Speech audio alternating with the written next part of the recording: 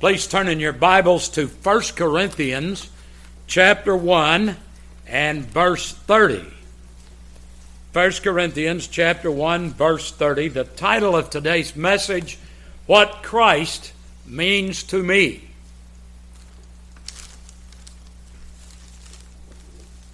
First Corinthians 1:30. But of him are ye in Christ Jesus, who of God is made unto us wisdom and righteousness, and I want to emphasize that word, and sanctification and redemption. Not long ago I saw an article in a Christian mail-out, the title of which was, What Christ Means to Me. Now I began to think about this statement, and doing so opened a vast and blessed matter for meditation. Out of this meditation, I decided to preach on this great subject of what Christ means to me. I've tried in my many years of preaching not to speak in my sermons of myself or of my family. But in this message, the very nature of the subject leads me to do so today. Now, by way of introduction, I'm going to identify a person and then define a special term. The identification is this. In our text, the term of him has reference to God the Father. But of him are ye in Christ Jesus. The Greek word here literally means through him. Through God the Father, we are in Christ Jesus. We do not get in Christ by ourselves. It is through him, through his convicting work and his calling and his drawing and his regenerating of us.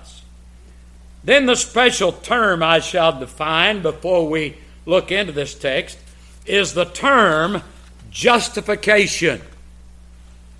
Justification is a legal term. It's a word for a court of law. It refers to a judicial act, in this case, an act of God, whereby he declares a sinner not guilty, and at the same time declares him righteous before God. So remember, justification means God declares a man not guilty, and at the same time righteous before God. God the Father, acting as judge, makes this declaration after imputing Christ's righteousness to that sinner. We're going to talk about the meaning of imputation a little bit later. I believe that justification by faith is the most important doctrine in God's Word, if one doctrine can be said to be more important than others. Well, in the message today, I want to speak to you about what Christ means to me. And as I do, I want us to consider three important questions that arise in any serious consideration of our text. First of all, what is meant by righteousness in this verse? Paul says in our text that of or through God, Christ Jesus is made unto us righteousness. What is that? God's holy law demands a perfect righteousness from every one of us if we would be saved. A sinner needs righteousness to be able to stand accepted with God. A person has to have a perfect righteousness to stand accepted before God, because the holy God demands this. James 2:10 shows us this when it says, For whosoever shall keep the whole law and yet offend in one point, he is guilty of all. If it were possible, and it's not, to live by every one of God's laws except one and break that one, that wouldn't be any good. There wouldn't be the righteousness that God would accept for a sinner. So, what is this righteousness that our text is speaking of when it says Christ Jesus is made unto us righteousness? In answering this, let's begin with what this righteousness is not. This righteousness is not anything that a sinner does, nor is it anything that a sinner is. Romans 3:10 says, there is none righteous, no, not one. Isaiah 64:6 says, all our righteousnesses are as filthy rags. What does God's Word mean when it speaks of righteousness? Well, righteousness, as God's Word uses the term, means moral virtue. It is the opposite of sin and guilt. It means right thinking and right living. It means holy thinking and holy living. Righteousness involves conformity to God's commands. It is behavior that is well-pleasing to God. The righteousness spoken of in our text is a special righteousness. It is the righteousness of Jesus Christ. The Scriptures tell us that the righteousness of Jesus Christ consists in two things. First of all, Christ's perfect obedience to God's law. Jesus Christ obeyed God's law perfectly in our place, just as he suffered in our place the penalty for breaking that law. And this obedience of Christ is an essential part of Christ's righteousness. Without a life of perfect obedience to God's law, Jesus Christ would have had to die for his own sins, and thus could not serve as the substitute for sinners. The death of Christ, taking away our guilt, would just bring us up to zero on the scale of righteousness. His life of perfect obedience gives us the positive righteousness that God requires. Romans 5:19 speaks of this obedience of Christ. Let's turn together to Romans 5:18 and 19. Romans chapter 5, verses 18 and 19. This passage speaks of this perfect obedience of Christ. Romans 5:18 and 19. Therefore, as by the offense of one, judgment came upon all men to condemnation, even so by the righteousness of one, the free gift came upon all men unto justification of life. For as by one man's disobedience many were made sinners, so by the obedience of one shall many be made righteous. The second thing of which Christ's righteousness consists is Christ taking the guilt and punishment for his people's sins upon himself. Jesus Christ, the sinless one, the innocent one, the perfectly obedient one, voluntarily submitted to those sufferings and that death. This is a part of Christ's righteousness. In his death on the cross, Jesus Christ has satisfied God's law. Justice has been meted out. The penalty for the sins of God's people has been carried out. Turn to Isaiah 53 and verse 11.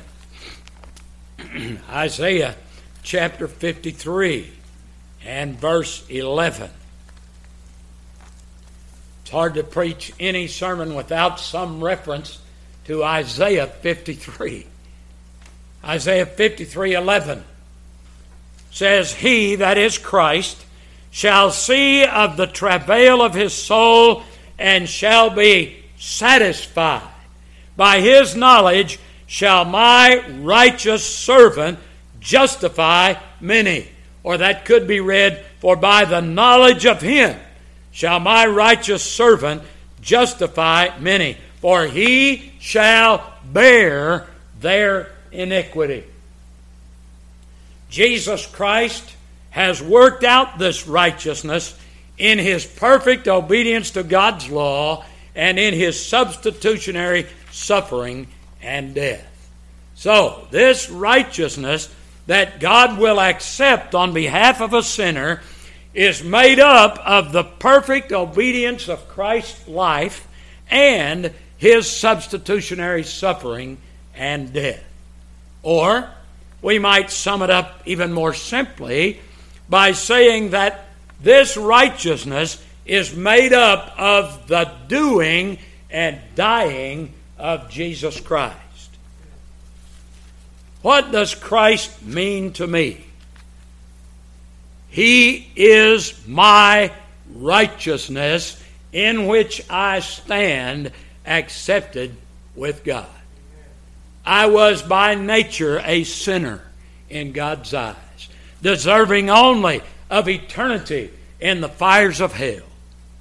What grace that Christ obeyed God's law perfectly for me and died for a sinner like me.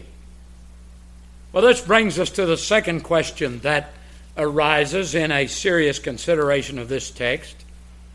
What is meant by the statement that Christ is made unto us righteousness? Now here's that word, imputation, that I mentioned earlier. It is by imputation that Christ is made righteousness unto us. And in the same way, Christ was made sin for us when he died. Both were by imputation. Since he has no righteousness of his own, the sinner must have an imputed righteousness to stand accepted with God. Now here's the meaning of imputed. The righteousness of Jesus Christ is imputed. That means credited to one's account, or counted to a believer's account, or considered by God to belong to that sinner's account. Imputation is illustrated in the incident in which Paul intervened with Philemon concerning the runaway slave Onesimus. He wrote and told Philemon that if Onesimus, he said, "I want you to take him back. The Lord has saved him since I found him here in Rome.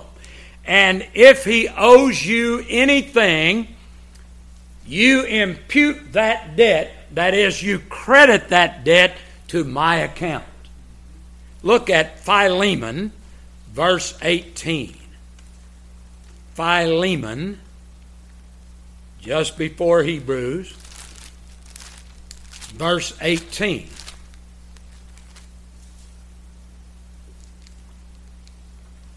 "If he, that is Onesimus, wronged thee, Philemon, or oweth thee aught or anything, put that on mine account." And that's what God does for us when a sinner believes. He credits Christ's righteousness to our account. Now, another word is a translation, a different translation of the same Greek word as imputed, is the word reckoned. And it's translated reckoned several places. I want us to look at one, Romans 4, 3 and 4. Romans chapter 4, verses 3 and 4. This uses the words counted and reckoned to describe imputation. Romans 4, 3, and 4. For what saith the Scripture? Abraham believed God, and it was counted unto him, imputed unto him for righteousness. Now to him that worketh is the reward not reckoned, that is imputed, of grace, but of debt. The person who is to be justified is considered as lacking any righteousness in himself. This is seen in the use of the words imputed to him in Romans 4:5. If you're still there in Romans 4, look at verse 5. But to him that worketh not, but believeth on him that justifieth the ungodly, his faith is counted or imputed to him for righteousness. God cannot and will not justify a person without a perfect righteousness being reckoned to that person's account. You know, I've asked people, I remember one lady especially, I said, "Are you saved? Do you know the Lord?" And she said, "Well, I figure that if all of my good deeds outweigh my bad deeds, God will cut me some slack for that." No, you have to have a perfect righteousness. You have to have a perfect righteousness to stand before God. Justification involves the imputation of all of Christ's righteous life and substitutionary death to the sinner, and because of this, he is declared free from all guilt, and he is seen as righteous before God. Christ's perfect obedience to God's law is imputed to us. It is credited to us as though we ourselves had obeyed the law perfectly. Christ suffering that penalty is imputed to us. It is accepted for us. It is credited to our accounts as though we had suffered the penalty. In dealing with a sinner, God is pleased to consider that sinner who has no righteousness as though he had a perfect righteousness, the righteousness of Christ. By an act of God's incomprehensible grace, this righteousness is imputed to the believer. It is reckoned unto him as his justifying righteousness. This perfect righteousness of Christ is sometimes spoken of in Scripture under the figure of clothing. We believers are said to be clothed upon with the beautiful robe of Christ's righteousness. God's Word describes the imputation of Christ's righteousness to a sinner by speaking of Christ's righteousness as a robe that is put upon or clothed upon a sinner. For example, look at Isaiah 61 and verse 10. Isaiah 61 and verse 10. Here is an example of the imputation of Christ's righteousness being spoken of as being put on the sinner like a robe. I will greatly rejoice in the Lord. My soul shall be joyful in my God, for he hath clothed me with the garments of salvation. He hath covered me with the robe of righteousness. As a bridegroom decketh himself with ornaments, and as a bride adorneth herself with her jewels. In Luke 15:22, the Lord Jesus uses this figure in the story of the return of the prodigal. Turn to Luke 15 and verse 22. Luke chapter 15, verse 22. The Lord Jesus uses this figure of righteousness as a robe here. This is the story of the prodigal returning home and his father's reception of him. But the father said to his servants, "Bring forth the best robe and put it on him, and put a ring on his hand and shoes on his feet."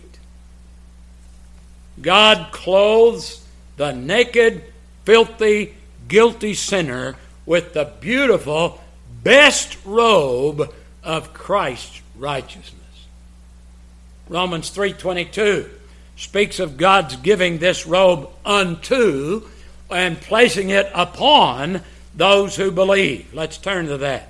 Romans chapter 3, verse 22. Notice the words unto and upon here in thinking about this imputation. Romans 3:22. Even the righteousness of God, which is by faith of Jesus Christ, unto all and upon all them that believe, for there is no difference. When Christ's righteousness is imputed to me, God then looks at me and he sees not my old sins, not my wretchedness, not my good deeds, not my attempts to keep the law, but he sees the beautiful robe of Christ's righteousness. He sees, better than that, he sees Christ himself.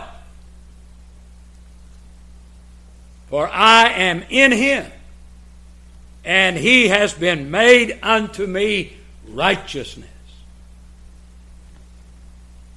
God sees Christ himself when he sees me.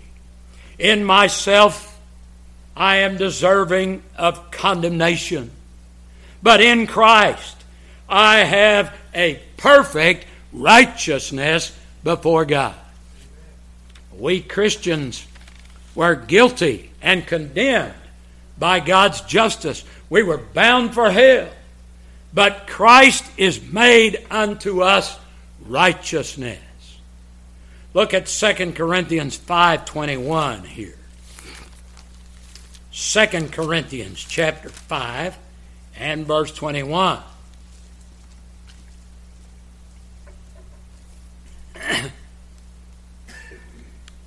For he, that is God, hath made him, that is Christ, to be sin for us, who, Christ, knew no sin, that we might be made the righteousness of God in him, in Christ.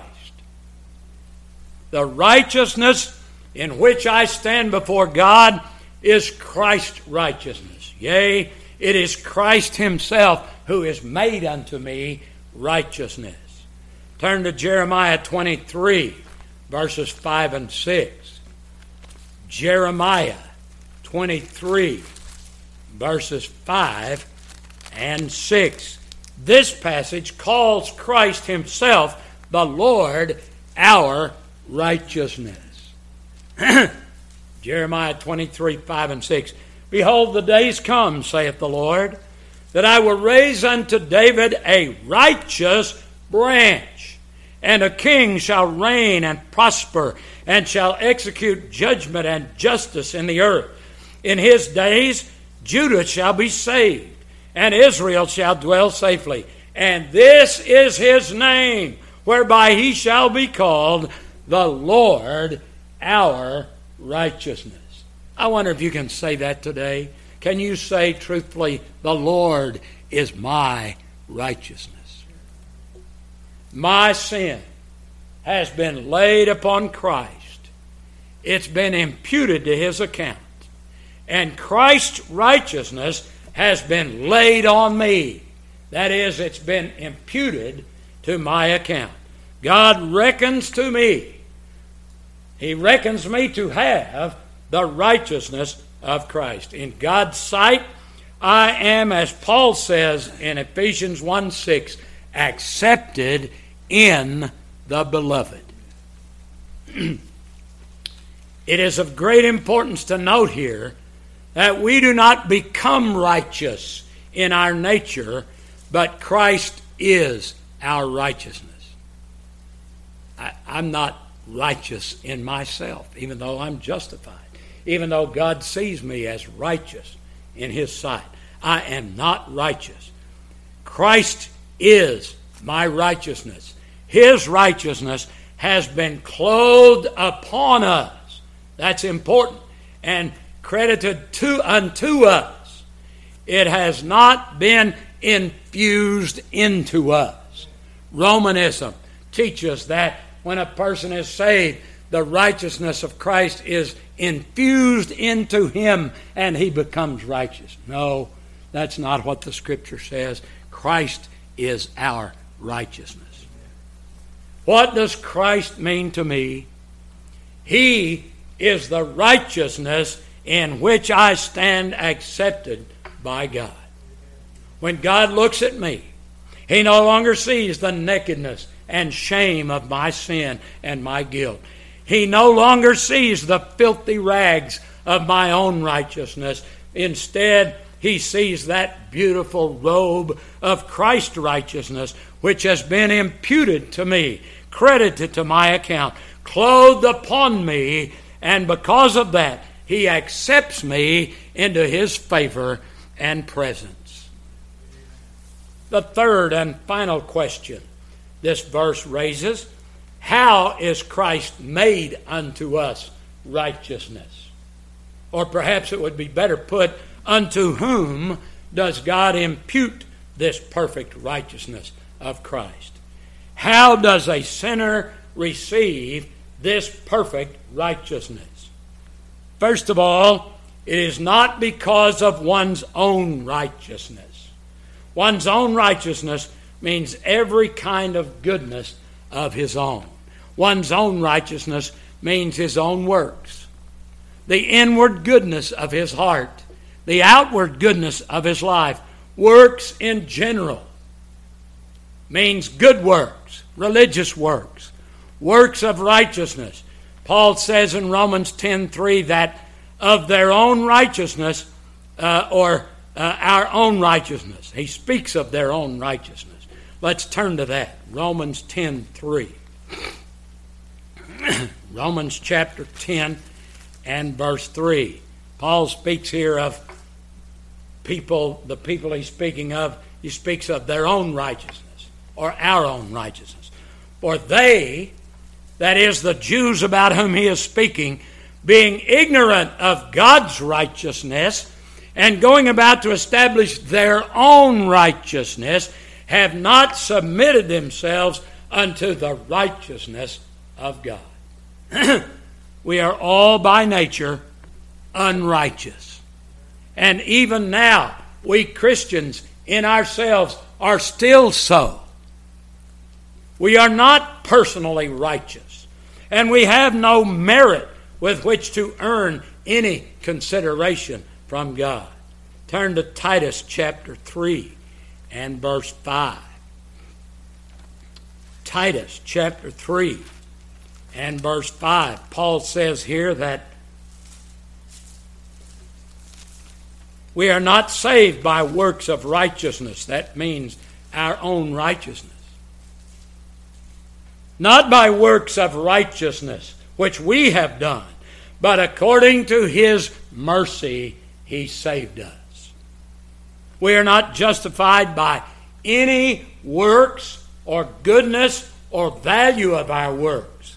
Paul speaks in Romans 10:6 of the man unto whom God imputeth righteousness without works. Turn to Luke 18 and verse 9. Luke 18 and verse 9. This verse says that the Jews trusted in their own righteousness, that is, moral righteousness, as is clear from the parable which follows. Now, this verse speaks of the Pharisee's prayer, in which he revealed that he trusted in his own moral qualifications and performances. Look what it says. And he, the Pharisee, spake, or rather the Lord, spake this parable unto certain which trusted in themselves that they were righteous and despised others. The Pharisees were the most righteous people in the world as far as a self-made righteousness is concerned. Brother, they lived by the law. They lived by the letter of God's law. But the Lord Jesus said in Matthew 5:20 that except your righteousness shall exceed the righteousness of the scribes and Pharisees, ye shall in no wise enter into the kingdom of heaven. In Luke 5:32, the Lord Jesus said, I came not to call the righteous, but sinners to repentance. Christ's righteousness is credited to a sinner without any consideration of that sinner's motive or merit or desert. Second, this righteousness does not come to a sinner because of any works or deserving on the part of that sinner.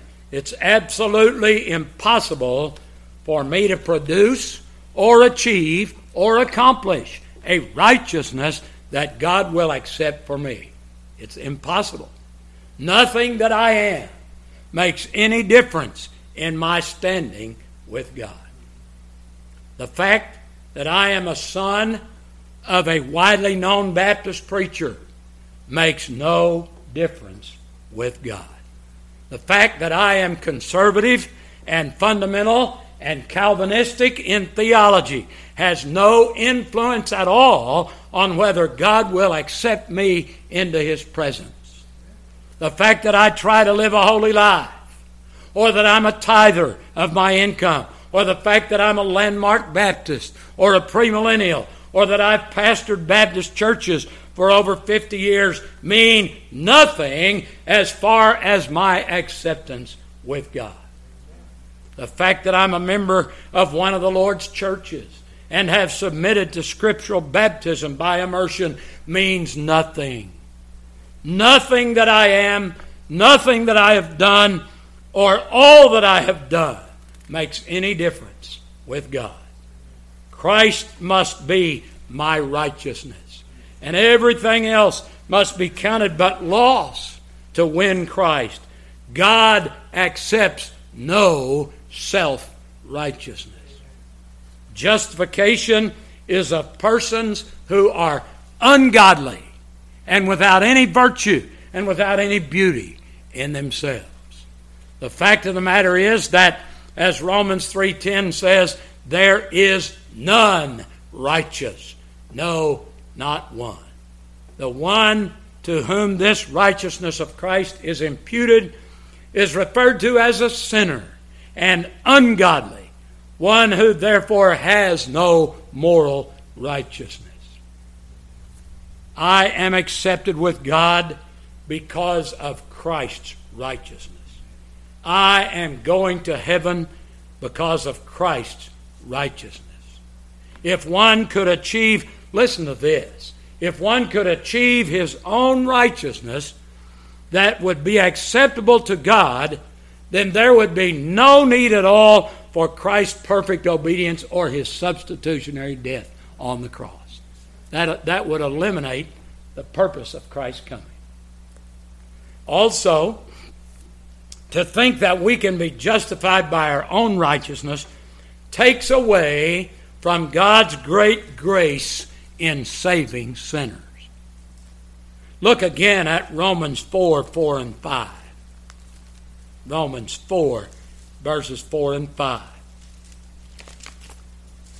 Thinking we can be justified by our own righteousness takes away from God's great grace in saving sinners. Now to him that worketh is the reward not reckoned of grace, but of debt. But to him that worketh not, but believeth on him that justifieth the ungodly, his faith is counted for righteousness. The gracious God shows kindness without any consideration of the goodness or works of the sinner to cause His kindness? How can those who have sinned against a holy God come to be accepted by Him and justified in His sight? The Scriptures answer, we are justified by faith alone without works. Paul emphasizes this doctrine as much or more than any other in his writings. Turn to Romans 3:22. Romans chapter 3, verse 22. Even the righteousness of God, which is by faith of Jesus Christ, unto all and upon all them that believe. Now look at verse 26 in this same chapter. To declare, I say at this time, His righteousness, that He might be just and the justifier of him which believeth in Jesus. Again, look at Romans 4:5. Right there close, Romans 4:5. But to him that worketh not, but believeth on Him that justifieth the ungodly, his faith is counted for righteousness. Romans 10:10 says, For with the heart man believeth unto righteousness.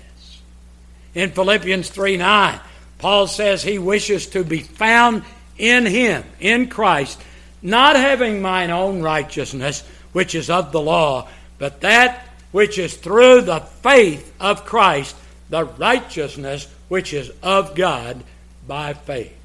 And of course, all of us know, I trust by heart, Ephesians 2:8 and 9. For by grace are ye saved through faith, and that not of yourselves. It is the gift of God, not of works, lest any man should boast. Turn to Romans 1:16 and 17. Romans 1:16 and 17 says that we learn about God's righteousness in the gospel. It is revealed in the gospel. For I am not ashamed of the gospel of Christ. For it, the gospel, is the power of God unto salvation to everyone that believeth, to the Jew first, and also to the Greek. For therein, that is in the gospel, is the righteousness of God revealed from faith to faith. As it is written, the just shall live by faith. Romans 10:17 says that faith cometh by hearing, and hearing by the word of God. A sinner must hear the gospel of Christ's righteousness in order to believe. Saving faith is based upon the Word of God, not on feeling, not on emotion. God sees fit that he who believes be looked upon as being in Christ. This righteousness became mine. It's mine right now, and it will remain so forever. Here's an old hymn. The best obedience of my hands dares not appear before thy throne, but faith can answer thy demands by pleading what my Lord has done. So, what does Christ mean to me? He is the righteousness in which I stand before this just and holy God. As Isaiah 61:10 says, He hath clothed me with the robe of righteousness. Now, Christ means much more to me than the righteousness in which I stand accepted with God, but all else depends on this one thing: the righteousness of Christ imputed to me. If I don't have that, nothing else matters. I'm lost. Christ means everything to me because He is my righteousness. What does He mean to you? Are you trusting in His righteousness?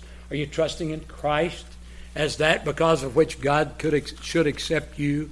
Can you say with Isaiah 45:24. Surely shall one say, in the Lord have I righteousness and strength. Will you trust in Christ today and be justified? Let us pray. Our Father, we're thankful for the justifying righteousness of Jesus Christ. We're thankful that it's not by any works that we can do, nothing religious that we may be or do, but solely by trusting in Jesus Christ and His righteousness that we can be saved. We pray for those here today who may not have ever trusted in Christ, His doing and His dying for their justification.